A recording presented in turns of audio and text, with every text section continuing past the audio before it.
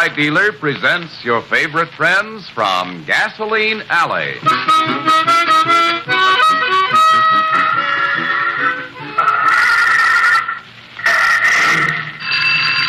Hold it, Wilmer. Hold it till I get this phone. Okay, Skazak. Wallet and Bobble Garage, Skizik's Wallet speaking. What's that? Oh, yes, sir, we can fix it. We can fix anything on four wheels. Sure, we'll be waiting for you right here in Gasoline Alley.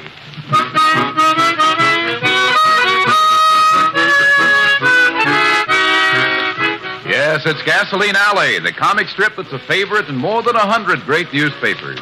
In this episode, the adventure of the musician's ignition, the very slippery Mr. Chiggers comes in with a very strange request that his Autolites be wired for sound.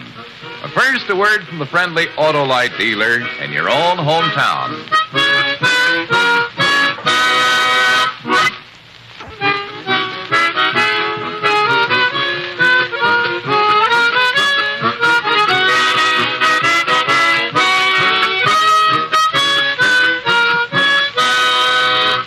And now, Gasoline Alley.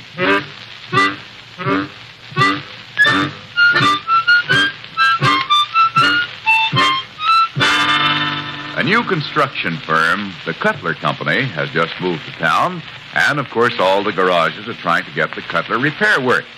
Well, this morning, Wilmer has not yet shown up for work, and Skizix has just entered the garage office when...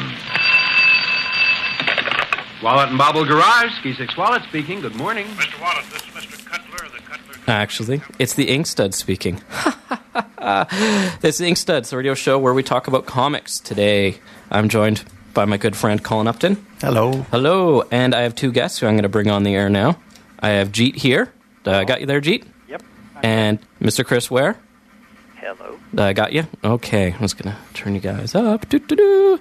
Don't mind me while I test my sounds. Jeet and Chris have been working hard on, so far, 3 volumes of the daily collections and recently released the Sundays collection from Sunday Press Books is the name of it, I think. That's correct. And it's a beautiful edition, one of the largest books I've seen.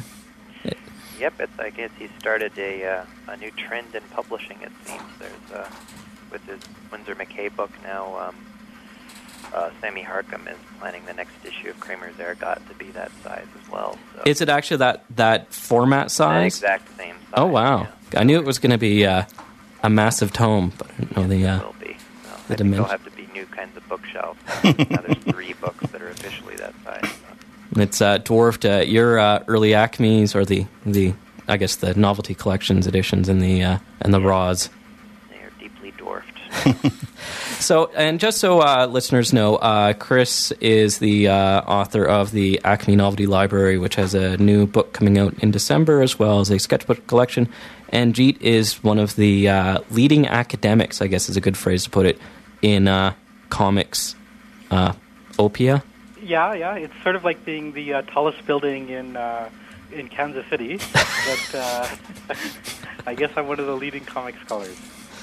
And it's something we appreciate because you've definitely, with the Walton Skizix collection, have gone full out in your knowledge and your sleuthy ways of being able to investigate and write up and bring about the information of these great or the great talent. Hey, can I say something? Shoot. I can hardly hear Jeet. It's like he's turned into the incredible shrinking comic scholar. He's like an inch tall or something. I don't know if this is going to be a problem unless you either want me to just like rudely interrupt him because I can't hear him, or say things that he's already said because I genuinely can barely hear him. Here, let's try. Yeah, I'm having the same problem at my end. I can hear Robin very well, but Chris is like kind of distant. Yeah. Can you guys hear each other better now? A little bit, yeah. I've got you pretty much. Yeah, you're cranked up. So this is live radio. Yeah, this is unfortunately the perks of having a college radio station and being able to do the kind of shows that I want to do without any outside interference is the limited facilities.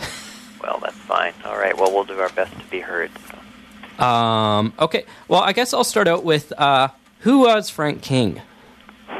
You want to take that, Jeet? Sure, yeah. Okay. Frank King was a cartoonist at the early part of the 20th century. He worked for the Chicago Tribune, which, in terms of comic strip history, became the dominant newspaper for comic strips. In the very beginning of the 20th century, you had the New York newspapers like Pulitzer and Hearst that were doing Crazy Cat and Little Nemo. But by the 1920s, there was a shift to comic strips that were more narrative-based and more about ordinary life. And Frank King was very much a part of that. He created a comic strip in 1918 called Gasoline Alley, which was initially a sort of panel strip, but changed in 1921 when a lead character, Walt Wallett, discovered the baby Skeezek, and then it really became a comic strip about fathers and sons, and was, I think, really unique in terms of the fidelity with which it displayed ordinary life in America, and a lot of people at the time really loved it for that reason. Over time, it's sort of gotten forgotten, and the books that we're doing are an attempt to bring Frank King back into the limelight. Now, it's for you, Chris. This has been kind of a lifelong ambition, is bringing these collections out. Yeah, I when I was a cartoonist at the University of Texas at Austin, where I went to undergraduate school, I first saw Frank King's comics at a comic convention. I bought a big stack of them, and I'd never really read it before, and it was sort of a revelation for me because it was the first strip I read where I felt that there was really a sort of soft and gentle mood communicated without sacrificing any of the more kind of energetic and I don't know, for lack of a better word, dramatic aspects of the comics medium. And I kind of just fell in love with the strip for again, lack of a better, more articulate phrase, and tried to collect them wherever I could in the days before eBay, and then even in the days after eBay tried to. And apparently Joe Matt was doing the same thing, but with an ardor and enthusiasm more appropriate to his personality. So this book collection finally, when Chris Oliveros decided to take on the kind of questionable and massive task of reprinting all these things, this all comes from Joe's virtually complete and obsessively filled in collection of daily strips. But yeah, personally, I in a lot of ways, I feel I don't know, like I got them. I feel closest to Frank King as an early cartoonist, pretty much probably than any other cartoonist. There's something just about his very direct emotional warmth that really, I don't know. I'm very inarticulate. I should preface everything I say with this. My thoughts just kind of trail off and fizzle into nothing. So I'm really bad at this. So anyway. Can I add something to what Chris just said? Can I just, very quickly, can you guys hear each other okay now? We tried doing some tweaking. Oh. Not really, but that's okay. Whatever, it's like...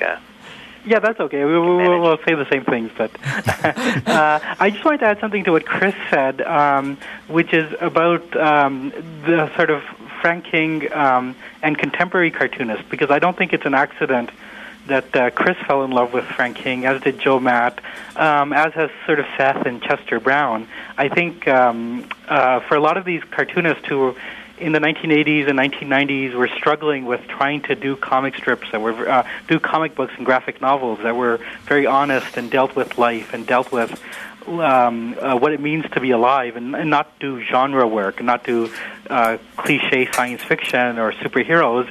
A lot of these contemporary cartoonists were drawn to Frank King because he offers a sort of model. He was somebody from the early 20th century who did a vast amount of work, but whose artistic intent in some ways really speaks to the moment. And if you look at someone like Chris's work or Seth's work, there's a real attempt to capture the ineffable, to capture quiet moments, to capture, you know, those aspects of life that are very subtle and personal. And you see that in Frank King. So, I mean, that's why for someone like Joe Matt, in his pantheon of pleasures, it's like masturbation is number one and Frank King is number two. Right. Yeah. That's pretty much stating the obvious. Right. Geez, well, I shouldn't even be saying anything at all because Gene is so much more articulate than I am, and English isn't even his first language. So I should just hang up right now. Anyway. Oh, we have you on the air. We're going to keep you on. Now, anyway, go ahead. Sorry. In your pursuits of the comic artists of the early 20th century, late 19th century, it seems like Frank's work, as you're saying, is a lot warmer and gentle than a lot of other stuff. Is that something he was kind of going into, is with the introduction of Skeezix, was to try and do something a little different than the other stuff? It's hard to say, I think, but I'm pretty sure that he was thinking along those lines because we've, through the great generosity of Joanna King, who was King's granddaughter, and basically the reason that these books have happened, aside from Joe Matt's collection. Jeet and I have traveled down to outside of St. Louis, where she lives, and spent probably a total of 3 or 4 days looking through her personal archives that she inherited from Frank King, which include probably, I can't say really thousands of family photographs, but certainly hundreds of family photographs and personal documents, including Frank King's diaries. And in one of them, when I was leafing through it, I found the phrase, well, now, of course, I can't remember it, but essentially it said something along the lines of thinking will affect a few people, but a touch of the heart will affect millions. Mm-hmm. So I think that indicates, I don't know where he wrote it down or if it just occurred to him when he was on the train one day or if it's a quote, but I think it's pretty clear that he was trying to do something that was... Oh, you guys still there? I knew I shouldn't have paid for caller ID when I got my calling plan. No, they're just trying to fix the phone lines so you guys are louder. I've been written down notes for the thing. That's loud. Anyway, I think that's in a very long-winded way. I'm trying to say I think it was intentional on his part somewhat. And I sometimes kind of wonder when I think about him. I wonder if maybe he was taunted a bit by some of his fellow cartoonists. Maybe Sidney Smith gave him a ribbing every once in a while for being a little sentimental, because he sometimes veered into some fairly sketchy emotional territory. He was very experimental, and there was a few strips where he drew Uncle Walt's face really close up and tried to do these sort of chiaroscuro techniques of amplifying the facial features and sort of filmic techniques in a way, but not really. Like he was really trying to do different things and create a sense of emotional empathy with the reader that I think a lot of other cartoonists probably would have eschewed, if not made fun of. So, but I'm going out on a limb by saying well, that's something I've noticed in the third book, was really that heavy use of silhouettes and the black and white.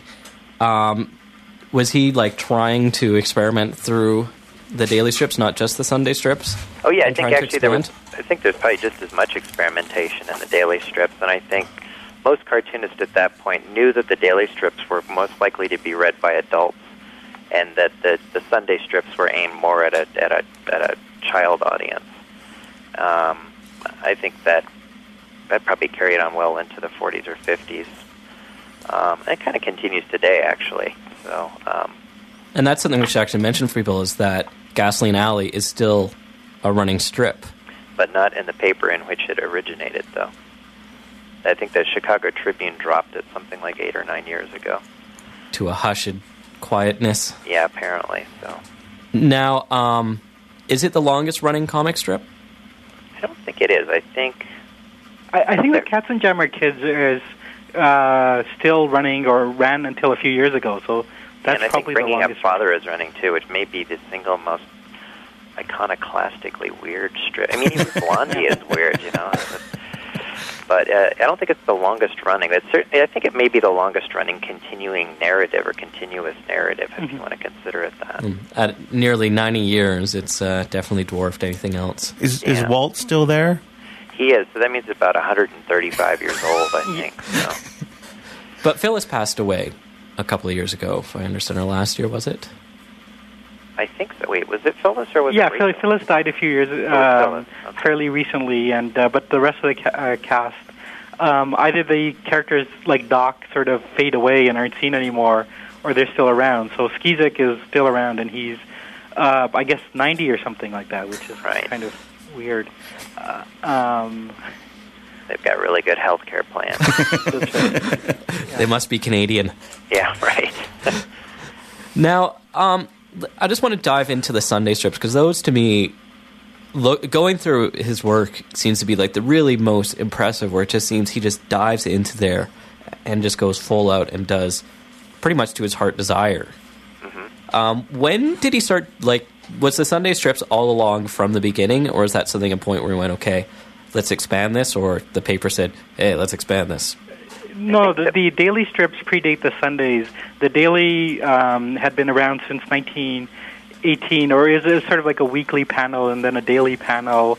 But it was in 1920, right about 2 or 3 months before Skizik is introduced, that they started the Sunday. And I think the introduction of the Sunday has something to do with the fact that they were planning on introducing a baby, because the Sundays, as Chris indicated earlier, were aimed more at kids, whereas the daily strips were read by adults.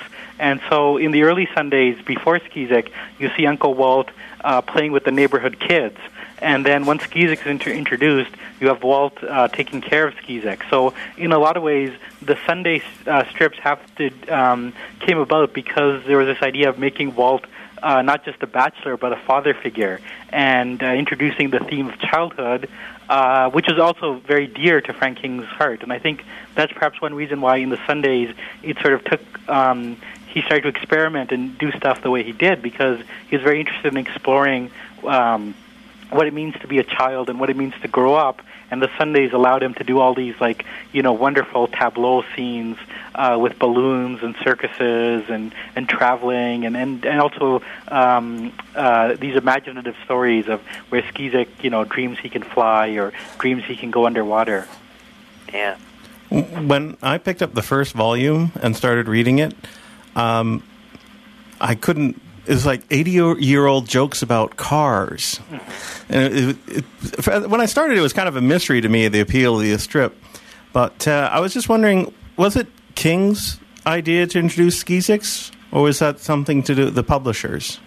Well, there's maybe Jeet should answer this since he's more articulate and knows the history better. But as I understand it, there's sort of a story that circulated that Patterson at the Tribune suggested that he had a child to the strip, but I've also read that it was King's idea, so it's not quite sure. I mean, it's not quite certain what the origin of it was. I don't know. What do you think, G? Yeah, I think that there's a couple of things to be said. One is Patterson was the sort of publisher or related to the publisher of the Tribune, and he was at the New York Daily News, and he kind of liked to claim credit for everything. So if you read these newspaper accounts, Patterson is supposedly the guy that told Chester Gould, let's make him Dick Tracy rather than plainclothesman Tracy. And sounds like a Stan Lee type character. He's a Stan Lee sort of figure. Exactly. And whereas, like, so I kind of think that Patterson didn't have anything to do with it, and there's two pieces of evidence that we can kind of put forward. One is, even before Skizik is introduced, there were already children being introduced into Gasoline Alley. Bill and Amy had a child in 1920, the year before, and Frank King himself, the second piece of evidence is he was very interested in childhood and because he and his wife had a son, Robert, in 1916, and from the moment Robert was born, King started introducing jokes into his work, into the panel he did called The Rectangle about babies. So it seems like babies and little boys and growing up were all things that Frank King was interested in. So I'm sorry, go ahead, G.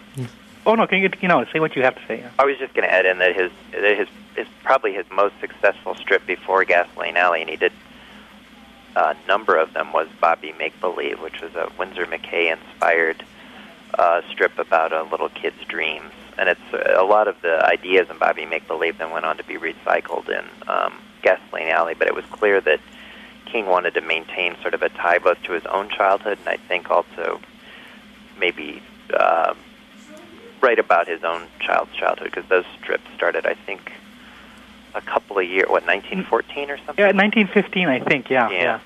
And of course, he and his wife also, their first child was stillborn, which is a biographical detail that's adds to the meaning of the strip somewhat. So. Which actually you cover quite eloquently in the was in the first book. Yeah. The research into there. Yeah, that's right. Yeah, and just to sort of add to what Chris has said, I think that there's two aspects to Bobby Make Believe and Gassinelli that are both worth paying attention to. One is that King, like a lot of artists, he kept going back to his own childhood because that's sort of the time in life when, we're most creative and we're most alive to the world, and he really went back to his childhood memories as a source of inspiration.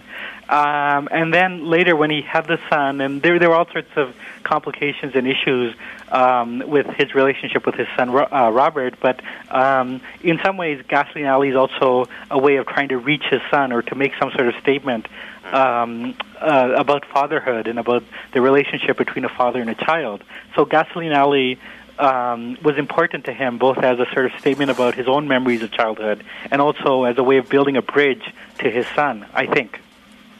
I guess absolutely right.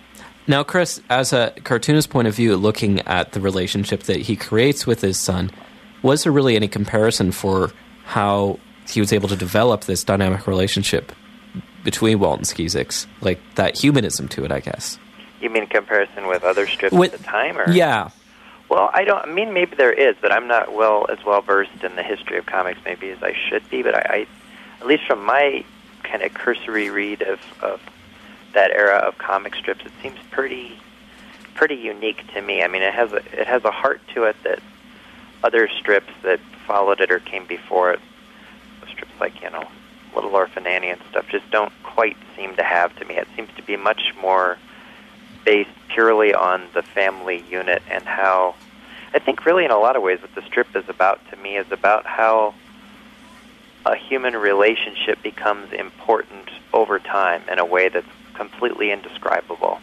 Because you see Walt find Skeezix, the day that it happens, and day by day he just becomes more and more attached to Skeezix to the point where Skeezix is his whole life to him, and he can't imagine being away from him for any time at all. Yet when he first finds Skeezix, he's kind of an annoyance, Mm-hmm. And the whole strip as it builds in this sort of disposable medium of comic strips, it just to me seems such a beautiful metaphor for really the way life unfolds in a way, and then before you know it, it's kind of over, but then all that's left is just this feeling of affection, basically, for somebody else. So it's, I don't know, somehow he just miraculously took this disposable medium of comics and was able to put that feeling into it, and it was really the core of the strip. There's various experimental plots that sort of twine around that basic idea, but the fundamental feeling of the strip going well up into the 40s, 50s, and even later was that, I think. So, is a part of that the artistic style, the rounded edges to his work, kind of giving it that warmth? I maybe very cursorily, but I think it's his writing more than anything. What I tried to say before about the mood of the strip, as a younger cartoonist, I was under the misapprehension that the way to create a quiet strip when I was trying to do things that were more just about real life was to either draw more realistically or draw more softly or kind of smooth things over a bit. But it was Frank King's drawing that made me realize that wasn't what you needed to do at all. What you needed to do is pay attention to the tone and especially the rhythm of the strip. And you could draw as bluntly and as flatly and boldly as you wanted to, but it was how you ordered the pictures and strung them together that gave the strip its tone. And I think that really is that's like the most important thing that you can learn as a cartoonist, I think, at least if you're going to try to draw in that style. So otherwise you can end up doing some very kind of schmaltzy and emotionally confused sort of storytelling. So not that I don't, but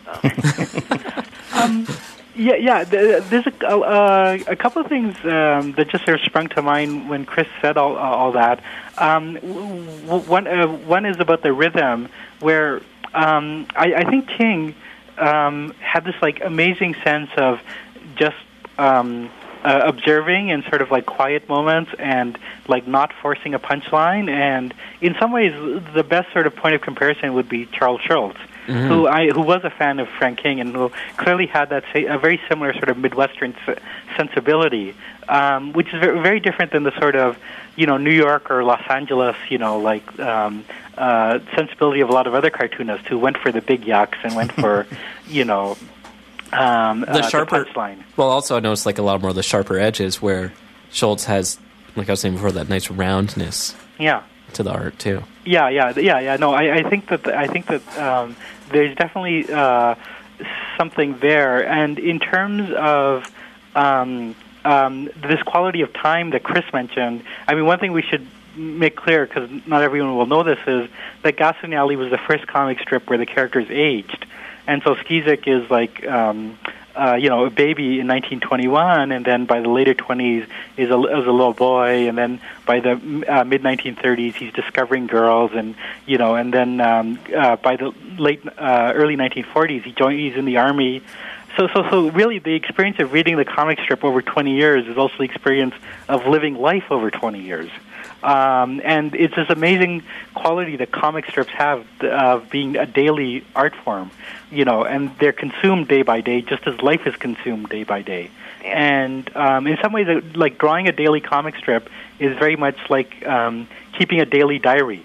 It's not like each individual unit doesn't amount to much, but they accumulate. And again, I think someone like Schultz is a good point of comparison, that like what makes Peanuts really great is not any individual strip, but the way that the characters add up and accumulate over time. And there's very much a sense. There's a great new biography of Schultz that just came out, which really goes into his life. And if you read the biography and you go back and read Peanuts, you really get a sense that Peanuts was a daily diary for Charles Schultz, and that everything that concerned him in life was also coming out in the comic strip. And I think the same is true of Frank King. Like, I really have a sense that his for him, the life and the comics were one. Yeah, well, even in King's diaries, he would make notes about where he'd been or things that he'd seen, and on the same page, sometimes right under it, he would have a note about what was going to happen in the strip, or he'd take a note about his wife Delia saying something, and then right under that it'll say something about Uncle Walt. We should also add here, because all of this stuff is we're so mired in it, we probably forget that listeners might not know, but many of the characters in the strip, including the main characters, were based on real life analogs of King's family. Uncle Walt is Frank King's wife's brother, so it was Frank King's brother-in-law, who was also his childhood friend. He grew up in Tomah, Wisconsin, playing with Walter Drew, and I don't know if this makes much difference. It was a younger friend too, which can kind of, I guess, kind of have that like kind of brotherly little brother affection, where that kind of role that he plays in the strip, I see kind of. Yeah, possibly right. I don't know. Yeah, that's a good observation. Yeah, there's a real affection for Walt that Frank King had, for both the real Walt and for the comic strip Mr. Wallet. Yeah. Walter Drew actually never married either. He lived with William Gannon and Gertie Gannon, who were also characters in the strip, his entire life. He was a telegraph operator, so I think he was you see pictures of him and you think, oh, well, he looks kind of not terribly eligible for marriage. It seemed like a very jocular fellow and seemed well-liked and everything, but he never had a family of his own, and sometimes I kind of wonder if this was kind of King's way of maybe granting him one a little bit. And he became, I think, something of a bit of a local celebrity in Chicago. There's a film made by the Tribune to promote its publishing empire. I think it's 1925, where they actually filmed King's brother-in-law in a sailor hat, looking like Uncle Walt with the real Bill, pacing back and forth with his arms behind his back. Well, it's kind of a brief shot, but I think it's possibly there was somebody who read the comics on the Chicago Tribune on the WGN when it was a young radio station, who read them as Uncle Walt, and I'm wondering if it was actually the real Uncle Walt. I mean, there's no way of really knowing, but which was different than what I played earlier. That was a much later radio show, and I think King sold the franchise to somebody in the early 40s, which bears little or no resemblance to the tone of the comic strip. That seemed like they were trying to turn it into sort of a situation comedy or something. But in a lot of ways, comic strips are the origins of radio and then television situation comedy anyway. So. One thing I noticed, going back a little bit, because we're talking about the daily, like, each year is a year, is one thing I noticed after reading 6 years straight of Gasoline Alley is that he doesn't handle things the same thing each year. It's like, it's his birthday, so we're going to do this for his birthday. It's like, he's very careful to make sure, you catch a part of that day that's a different part of the day. Mm-hmm. Like, I guess the wedding, it wasn't just, here's the wedding, but it was like a part of the day in the wedding. Right, well, that's interesting, yeah. So I don't know if that was like I guess that probably was a purposeful thing. I don't know. Yeah, I would think so. I don't, he's trying to capture the details of life, I think. And sometimes they seem very mundane, and other times they seem almost kind of overly or overtly plot-driven. And in some cases, like the latter, seems a little overbearing in the strips, and I think Jeet very well articulated that in the second book where he talked about Sidney Smith's influence on him, because at that time Smith was probably one of the best-known, if not highest-paid entertainers in America, and his strip The Gumps was sort of the standard by which all other comic strips were measured, and everybody was being influenced by the heavy plotting and sort of melodramatic drama of it. And I think King was probably affected by that as well. So I'm wondering about the Sunday strips, the influence that he brought in from other, fields of art. Because one of the strips is where he goes to the museum. Walt and Skeezix go to the museum and they kind of explore. Was it abstract? Ism stuff? Was that something he was interested in, kind of wanted to like share with people through anything, or is it just his style he wanted to try exploring? Well, Jeet can answer this well, but I mean, he went to art school in Chicago, so I'm sure that at the time, though, I think he may have taken some somewhat commercial classes. He seemed to carry the lessons of art school like carrying a sketchbook, and there are a few pictures that survive of him sitting at an easel, where I think he was probably fairly well schooled in what was going on in fine arts. And I mean, it's tempting to imagine that the divisions between fine and commercial art were as distinct back then as they are now, but I sort of wonder that maybe they weren't quite as much, perhaps, because a lot of even the Ashcan school painters like George Lukes started out as newspaper illustrators. So I don't know. I think he was a well-educated guy. He read a lot. I know he was interested in Japanese art. He and his wife decorated Japanese pottery and collected it. But I don't know. What do you? Yeah. I think I agree with everything you said, and I want to perhaps add a bit more to that, which is, first of all, like at the time, there was a lot of overlap between, or common interest between avant-garde culture and the comics. So you had Lionel Feininger, who was very much a modern artist, but who did comic strips for the Chicago Tribune in the early part of the century. And you had, what was the big show that they had in New York, that caused all the controversy in 1913, the Armory Show? Yeah, the Armory Show. Yeah, so the Armory Show also had a cartoonist that was involved, which is Rudolph Dirks, who did the Katzenjammer Kids. Oh, yeah, that's he right. had a painting in there. And I'm pretty sure that King and Claire Briggs and Sidney Smith went to the Armory Show because in 1913 they all did comic strips about modernism. And so I think that...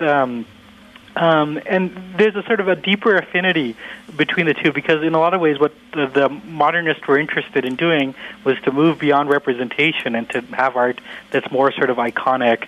And you have someone like Picasso who's like looking at African art as a way of moving beyond representation towards more basic images. And that's in some ways what the cartoonists were doing as well. So you had this very strange affinity between comic strip artists and what's going on in modern art. And I think the great Sunday page that you referred to really illustrates that. But I mean, there's like all sorts of interesting tensions in there because in that comic strip, Walt and Skeezix go to a museum and then they enter into the world of modern art. But Walt in particular is scared because it's so frightening and different. Yet clearly King wasn't scared because he was aware of this art and he used it in his own strip. So it's a very interesting tension. Well, and then later in his life, too, when he retired from the strip, he did sculptures and painting and just kind of kept to himself, actually. And even during the time he was working on the strip, his notebooks are filled with ideas for odd little sculptures, and he even did shadow boxes and things like that in his free time. So yeah, that's right. I think that the one thing to emphasize about King as an artist is that he was he's a real sponge. Like, he really absorbed what was around him, and so you can see different things that he did where he's like looking at Winsor McCay and absorbing Winsor McCay, and he's looking at Claire Briggs and absorbing Claire Briggs, and then the same is also true of like looking at Picasso and absorbing Picasso. And the other aspect is that he was very restless. He was never content to do keep repeating himself. But you really see that he is constantly fiddling with his style and trying to experiment. Certainly up until about like the late 1930s, but maybe even beyond that. I mean, I think it's really a fact about King that he had this sort of restless creativity.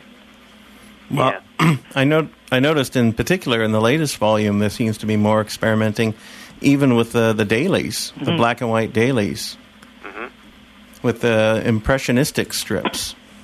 Yeah, I think again he was really going for a very specific sort of mood there, or trying to extend the possibility of feeling in a comic strip with those drawings, and they're really beautiful too. He just had the amazing thing is they're not over-rendered or they're not fussily done. They're almost kind of just, if you see the originals, they're almost kind of tossed off in a way, but they work so beautifully because they're so shot through with unpretentiousness.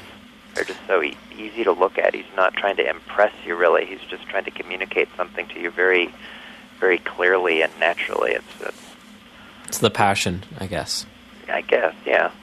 Yeah, and I mean, the use of the shadows is really interesting, just because usually the people that are credited with bringing, sort of shadows into comic strips are Noel Sickles and Milton Caniff, who were supposedly influenced by sort of film and photography in the 1930s. But if you look at the latest Gasoline Alley Daily book, it's clear that already in the 1920s, Frank King was interested in this stuff and was playing with it, and in a lot of ways doing it better than I think Caniff did in the 1930s. Yeah, because it actually had an emotional content and a point to it. It wasn't just the look of the strip as a style.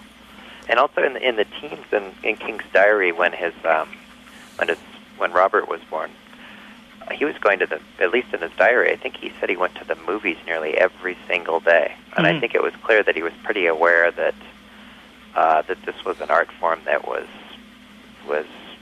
going to take over, basically. And I think he was very interested in it. And I think his take on the cinema and his incorporation of filmic techniques into comic strips was sort of unique, actually. He wasn't just, like the later guys, he wasn't just imitating the camera framing and that sort of thing. He was looking at it in maybe a different way in terms of his own art rather than just simply imitating it. But yeah, no, I think that's right. And I think photography is probably the other big influence, because he was a sort of, like from a very early age, he was like taking photographs like crazy. Yeah. And really thinking about like what photographs do, and to plug our own books, we reprint a lot of these photographs in the Walton Skeezek books, and they're great photographs, and they really show someone who's like thinking about the camera and the way it like captures light, and how to stage pictures, but also a lot of like candid photographs that are very unique for their time, that just capture casual moments in a very easy way.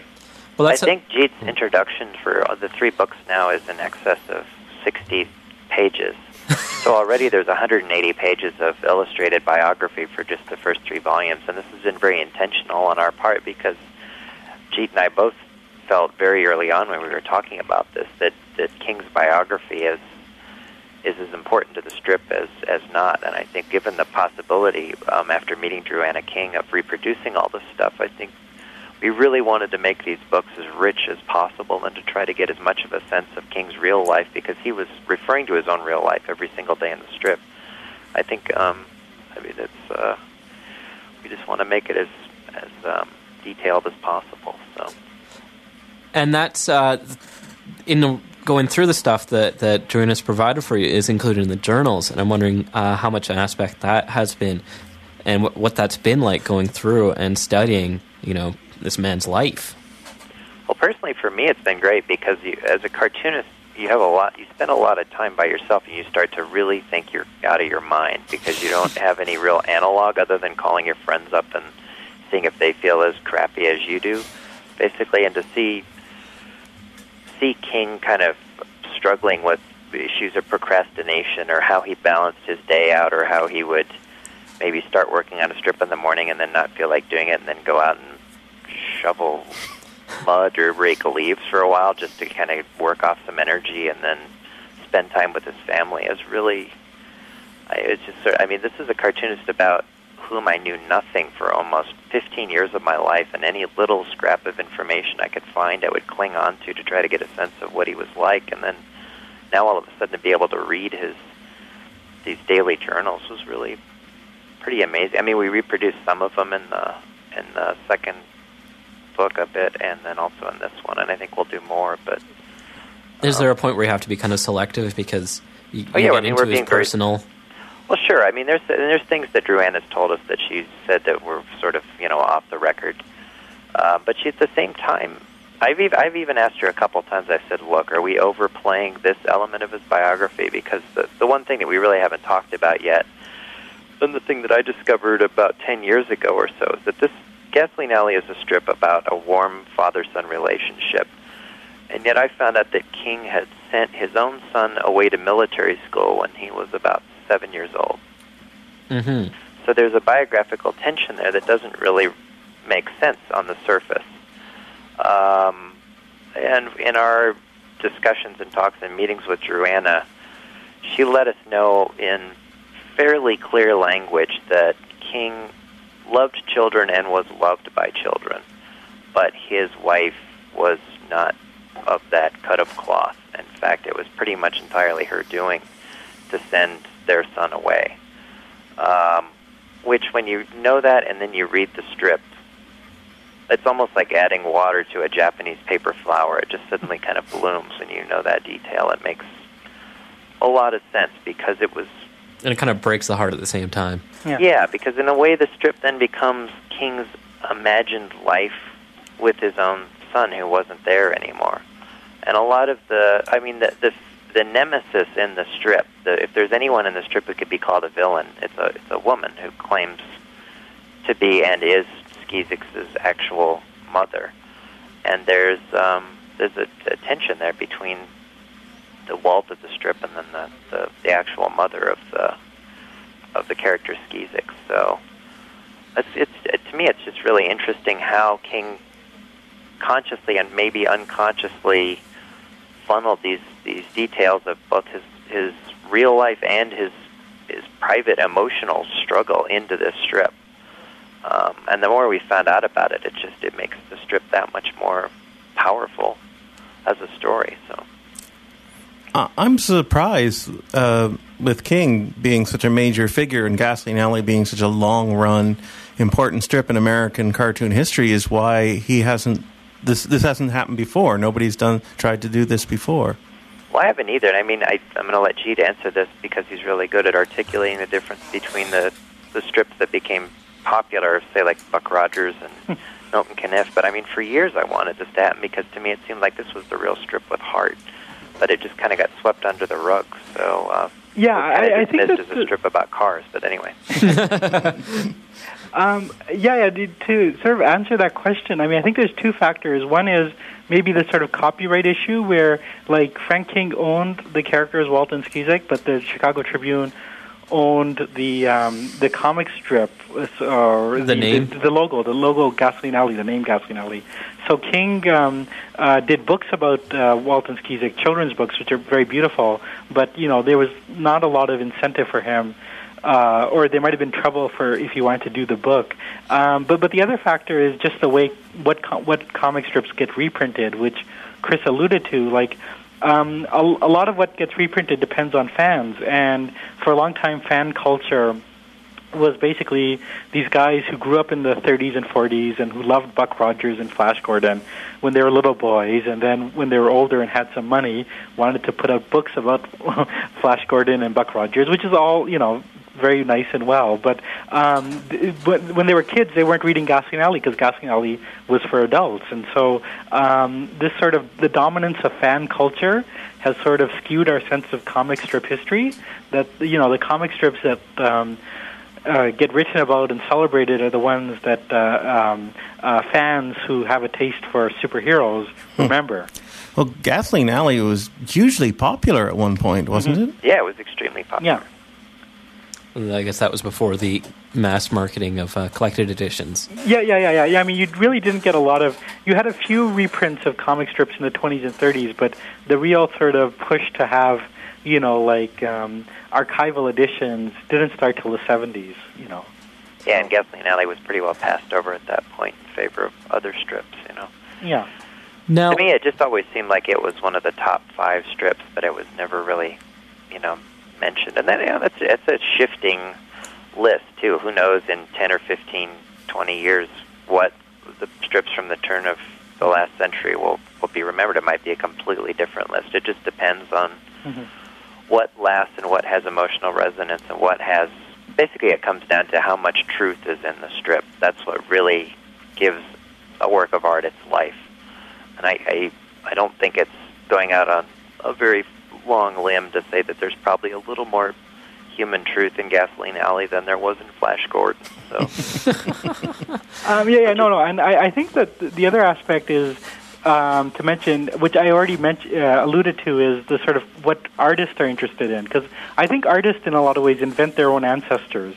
In a sense that, someone like Dickens was once thought of as a popular entertainer, but because Kafka loved Dickens, we now recognize that Dickens was a precursor to Kafka, and there's a dark side to Dickens.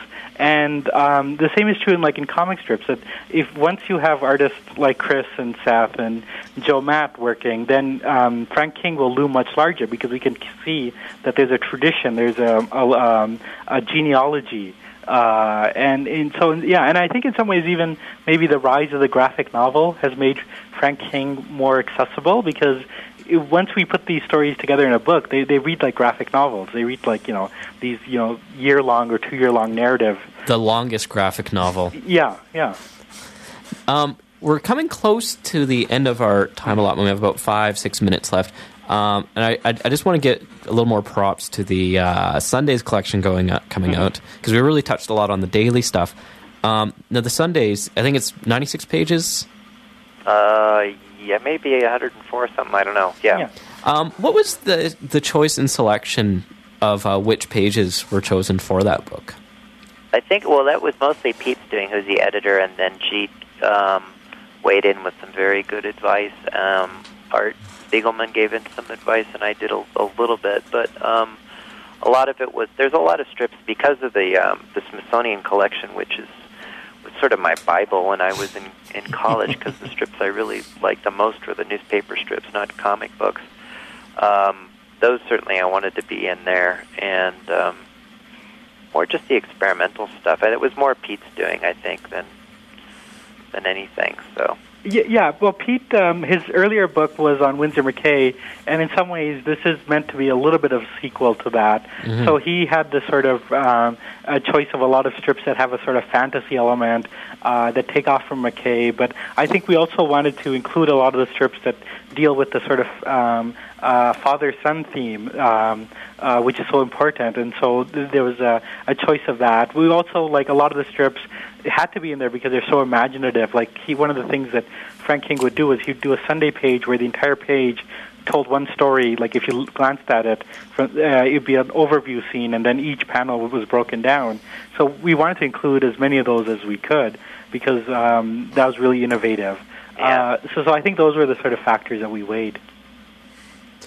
Well, plus, I don't know. I think Frank King may be the only Sunday strip cartoonist to do strips about the colors of leaves. Mm-hmm. That's something I was going to bring up, was the fall collections, which we're doing this in October. very appropriate time to be discussing it, because I don't know what it's like where you guys are, but all the leaves are golden here.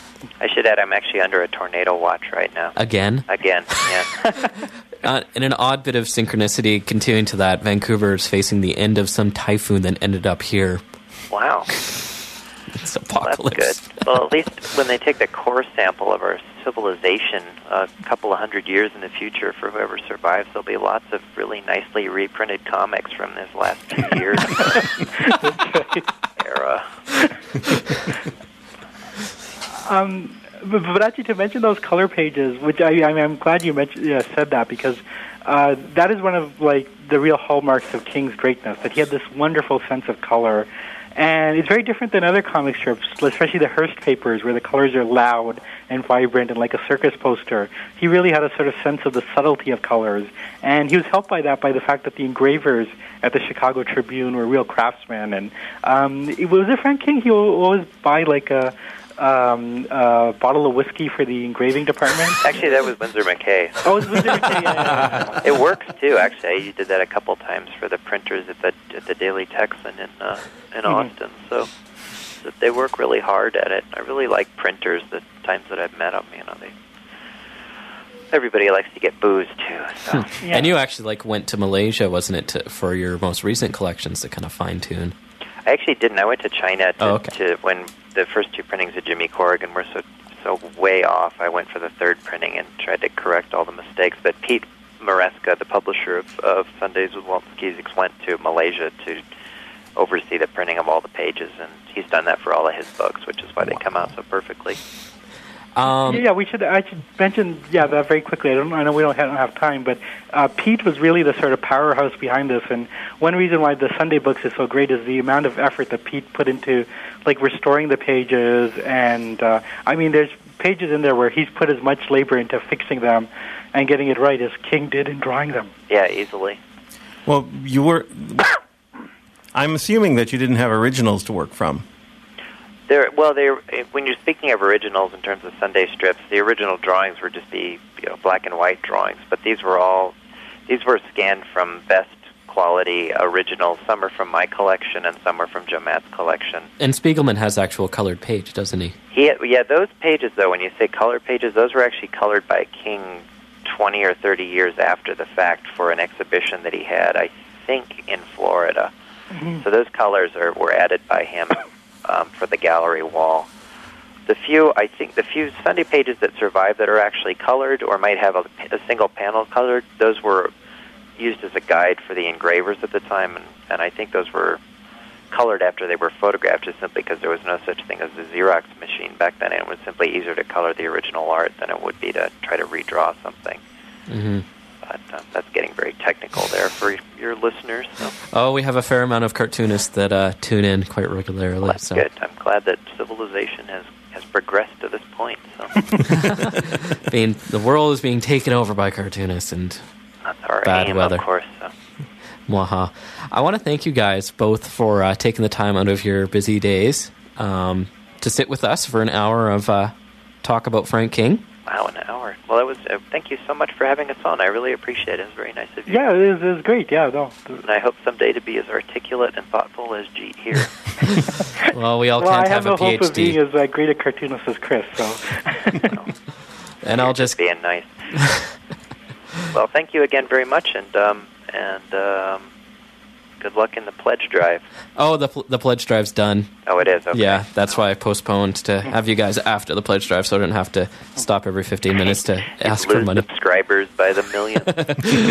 Surprising, actually, this show did okay for a pledge drive for yakking about comics. I was surprised. We were giving away good stuff. Yeah, we had some Drawing Quarterly and Fantagraphic stuff to give away to kind people, so... But I digress. Thank you very much, guys, and I hope you both have safe, calm weather days.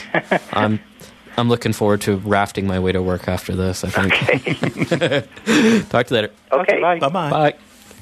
Bye. Just once again to remind everyone, that was Chris Ware and Jeet here. Jeet is currently working on his PhD, master cartoonist, academic, who...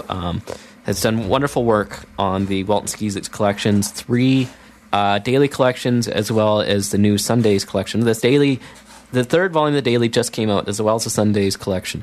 The Sundays is gorgeous. It's massive, it's huge, and you'll love it. Well, that is the original size. Yeah. With these, I mean, it's as a book, it's fantastically large, but that's how they used to print them, the old strips. I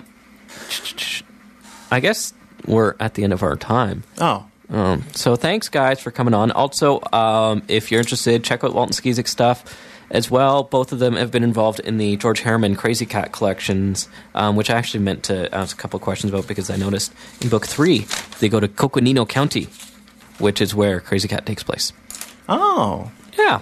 So next week I'll be playing an interview I did with, or Colin and I did with Mr. Brian Talbot.